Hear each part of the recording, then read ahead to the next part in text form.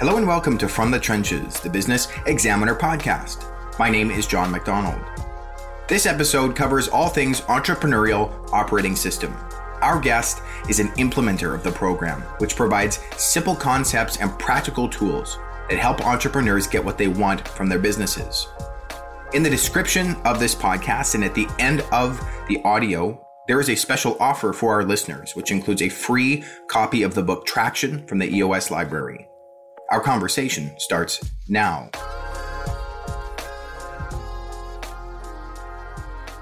Okay, so my name is Jeremy Hardern and I operate as On-Track Business Coaching. And my primary focus is to teach, facilitate, and coach leadership teams on how to run their business using an operating system. And more specifically, I'm a professional EOS implementer, where EOS stands for the Entrepreneurial Operating System. And there are approximately 400 of us worldwide, EOS implementers that is, and it's a privilege to belong to this community. Awesome, Jeremy. Well, I'm really excited to have you on. I'm a fan of the EOS system, and I'm looking forward to digging into this a little bit deeper. I wonder if, to start us off, if you can give a kind of a 10,000 foot view of kind of what the system allows a business owner or a leader to do that they may be struggling, something they'd be struggling with beforehand. Yeah, absolutely. So EOS helps business owners get more of what they want from their business. And people listening might be aware of a book called Traction by Gino Wickman, which lays out all the important parts of this system. And the subtitle of Traction is Get a Grip on Your Business. And the way that we help business owners and their leadership teams do this is by giving them a complete and proven business operating system that contains simple and practical tools. And the result from this is that companies will experience three main benefits. And we call those three main benefits vision, traction, and healthy. And so let's just take those one at a time. So vision is all about getting the leaders on the same page with where the company is going and how it plans to get there. Traction is about instilling discipline and accountability into the organization so that the vision can be realized. And then healthy is about getting the leaders operating well as a cohesive, strong team rather than just a group of talented individuals. And then once you've established vision, traction, and healthy in the leadership team and start to drive it into all areas of the business, something pretty special happens. It gets to the point where wherever you go in the organization, all 10, 50, 100 people, whatever that number is, all those people understand where the company is going, how it plans to get there, and perhaps most crucially for them, where exactly they fit into that picture. And everything I talk about relating to EOS was created by Gino Wickman, and Gino calls this the system for managing human energy, and I can't think of a better way to summarize it than that. What comes to mind when you kind of walk me through this is, are there business types or sizes that are kind of best suited for EOS? Do you have any kind of like standard operating approach, I guess, as you look for potential businesses to work with? Yeah, so first of all, it's industry independent. And personally, I have clients in construction, home care, engineering, interior design and architecture, custom home building, healthcare, e-commerce, security and risk management. It's really quite varied. But what Gino discovered was that there are fundamentally two types of companies. There's one that solves their issues as they arise, and then there's the other that lets those issues hang around and get in the way of business success. In terms of best suited, we have a good rule of thumb, and that is that, first of all, these are privately held businesses in the range of 10 to 250 people. So that kind of classic definition of small, medium-sized businesses. The second one is these companies are growth-oriented. So they're either achieving growth, but perhaps not sure if the fundamental pieces are in place to sustain that growth, or things just aren't quite clicking or just aren't quite working as well as they used to, and they need to break through the ceiling, so to speak. The third thing we look for is that the leaders in the organization embrace the concepts of open and honest. Open meaning being open to hearing each other out, and honest meaning being prepared to get it all out on the table and just say what has to be said. And when you put these things together and then focus them as a team on the greater good of the business, then great things can happen. And so a lot of what we do is stimulate healthy debate to get the right decisions for the organization. You know, we're not consultants or gurus of any kind. Our goal is simply to facilitate to the best possible outcome. And then finally, we typically work with organizations that are more afraid of standing still than they are of change. You know, they know they want more from their business and they're willing to invest the time and effort to get it.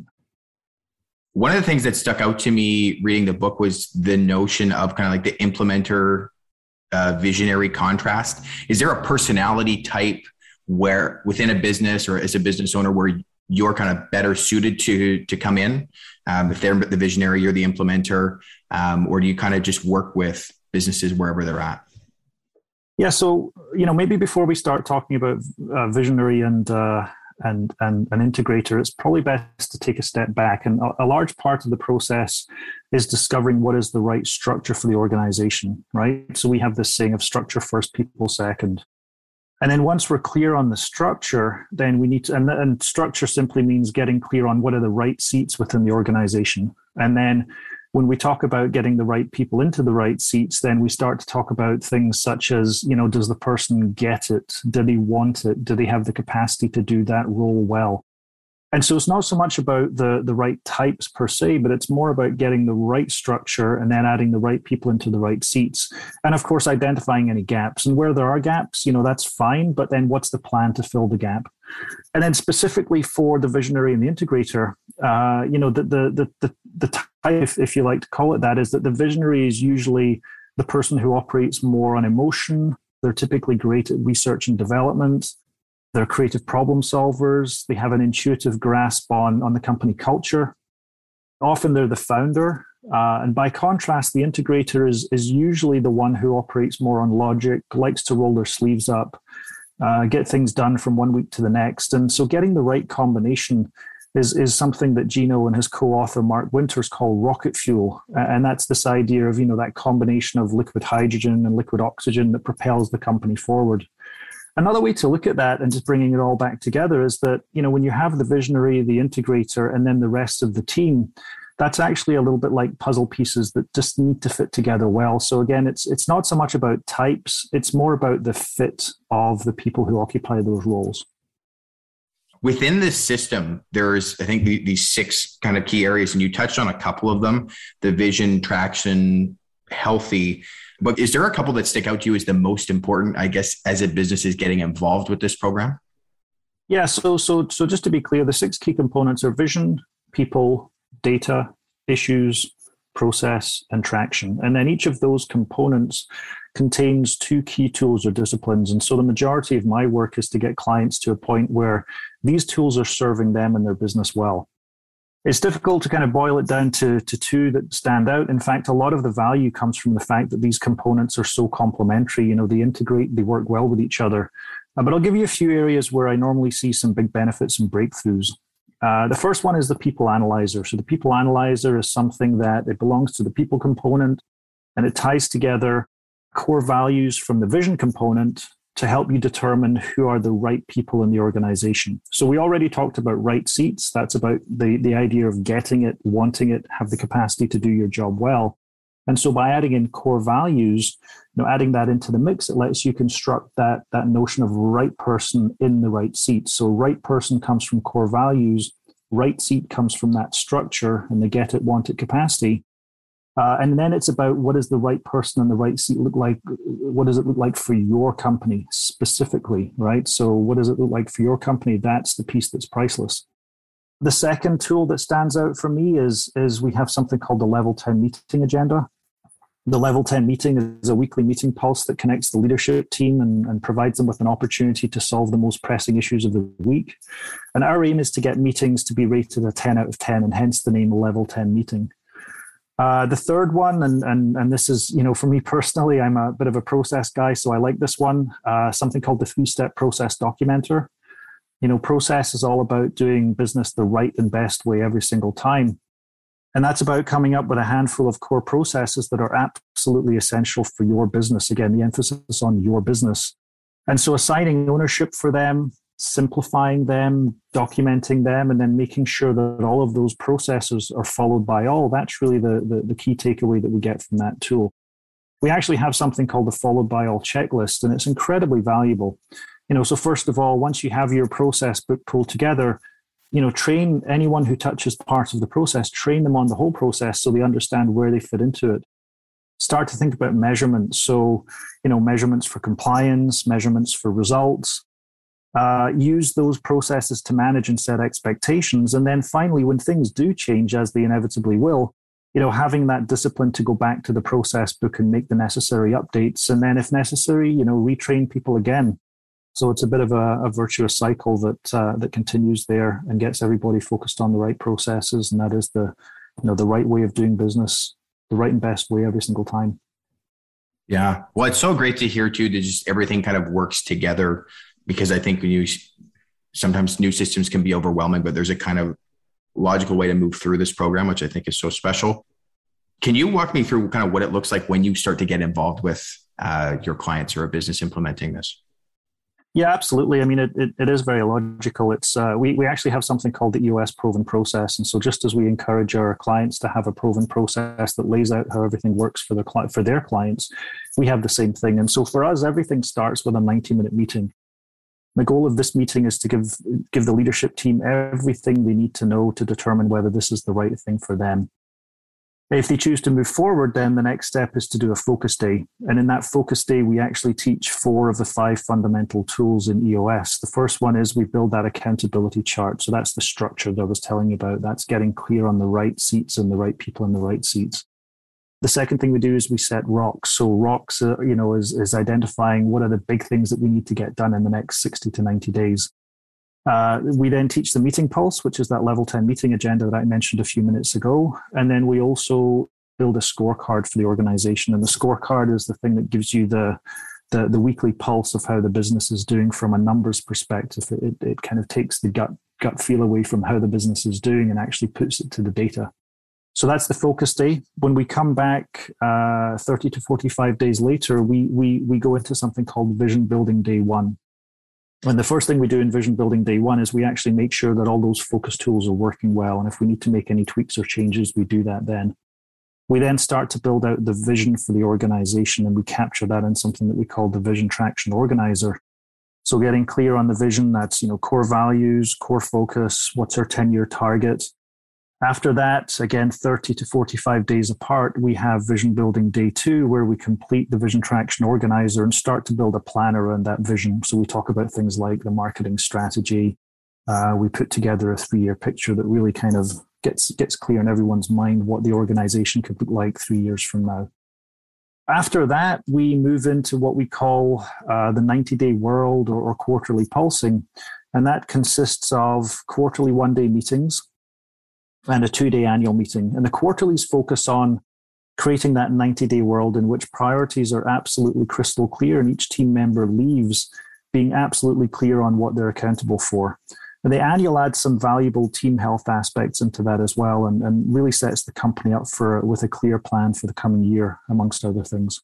So that's the process. And then that 90-day world, that persists for however long an organization wants to use an implementer. And typically that'll be a couple of years, but could be longer depending on the needs of the individual organization.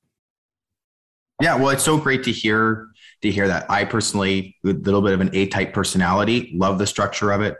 I'm wondering if you have a couple of examples of kind of a before and after working with EOS and yourself.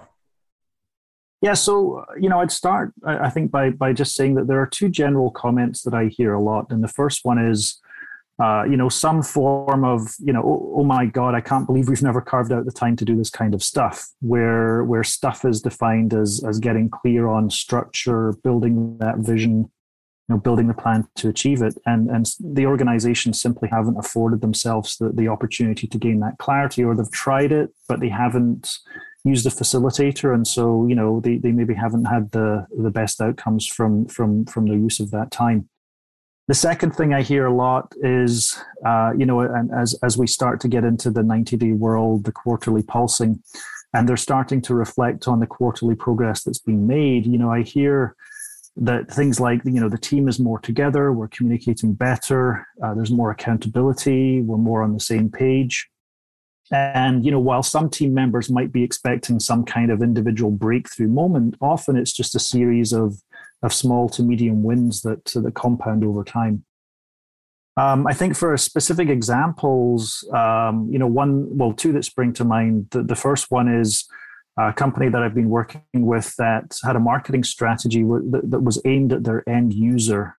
But often, thinking about it more deeply, often their success came from the relationships that they had with larger firms in their industry who would bring them along as a subcontractor.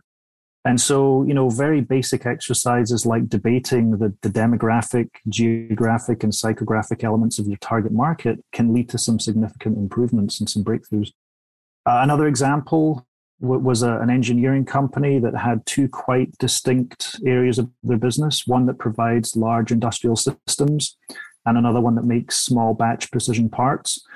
And after digging deep into, why do they exist? What's their focus? What's their niche? What's their purpose, cause, and passion? What we discovered was that these two parts of the business share a common purpose, and that is workplace safety solutions. So making their clients' workplace a safer place to work.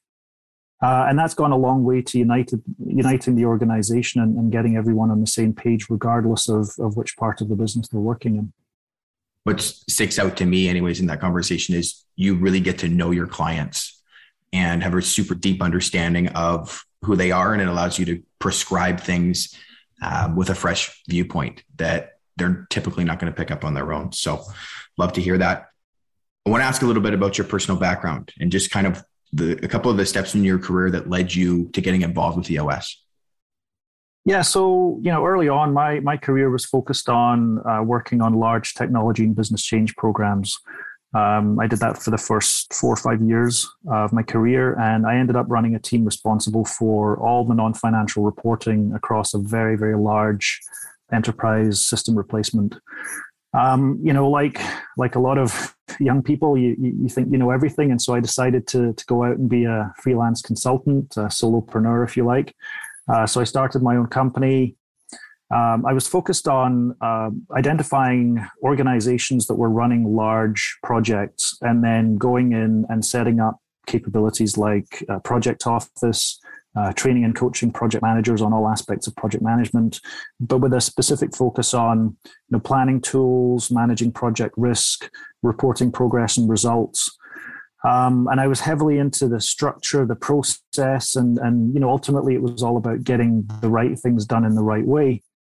When I moved to Canada in 2004, I worked as a software consultant. And after a couple of years of doing that, I decided to get back into working for myself. But I actually got hired onto the executive team of my first ever client in Canada, and they were a successful post startup, if you like, but still early enough in their development cycle that I was able to make a difference from a system and process perspective. I became a shareholder in the organization. I took on technology responsibilities as the company expanded internationally, which was a huge challenge and very gratifying. And I then took on operations as we optimized, increased profitability, and prepared for sale. And so it was a very challenging and rewarding 7 years, but also just a little frustrating for me because, a lot of what I'd learned early in my career working on those large structured methodologies just didn't scale down well into the smaller, more entrepreneurial environments. After we sold and I completed my merger obligations, I moved on, and the next company that I worked with was similarly fast growing, but we had the good fortune of being introduced to EOS. We followed the process, we embraced the tools, and we saw great results. And that was the point where I kind of realized that, that's what I'd been trying to build, and, somebody had already built it, and we're thankful for it. Was there anything in particular that drew you to EOS? You kind of mentioned, I think dumbing down is probably the wrong word, but scaling down, yeah. Scaling down, making it more accessible, that kind of a thing. Can you elaborate on that? Absolutely, yeah. So it's a common story that we hear amongst EOS implementers, and that is that they have this kind of light bulb moment where they realize that what they'd been trying to build already existed. And as leaders and managers, we often create human systems to deliver on the needs of the business. And in some cases, these can be impressive. But with EOS, what you're getting there is a proven system that contains all the simple and practical tools that you could need. It's ready to roll. And when I say simple, that doesn't mean easy, but well worth the effort to implement. And then for me personally, I was at the stage in my career where I wanted to get a little bit more variety. I wanted to leverage my skills and experiences across a wider range of opportunities. which is also what drew me into the early consulting businesses as well. And I truly have a passion for helping people, helping them get more from their business. And this gives me a tremendous opportunity to do so. I also love facilitation. I find that facilitation is just a never-ending journey towards mastery. You never quite get there, but it just keeps everything fresh and exciting. And I like that a lot. Very cool. I'm wondering if you can tell me if there's anything kind of coming up with yourself in EOS in the next 3 to 6 months. Yeah, so first of all, I don't speak officially for EOS worldwide, although obviously I'm affiliated with them. But from my personal perspective, I'm very excited about 3 things. So the first thing is they've just completed an amazing rebrand. And one of the things I often find about rebrands is you don't realize it's needed until you see the next iteration of it. And in this case, it's quite something. So that's very exciting. Second thing is something called Rocket Fuel University, and that's a collection of resources that can really help you understand and energize that visionary integrator relationship that we talked about earlier.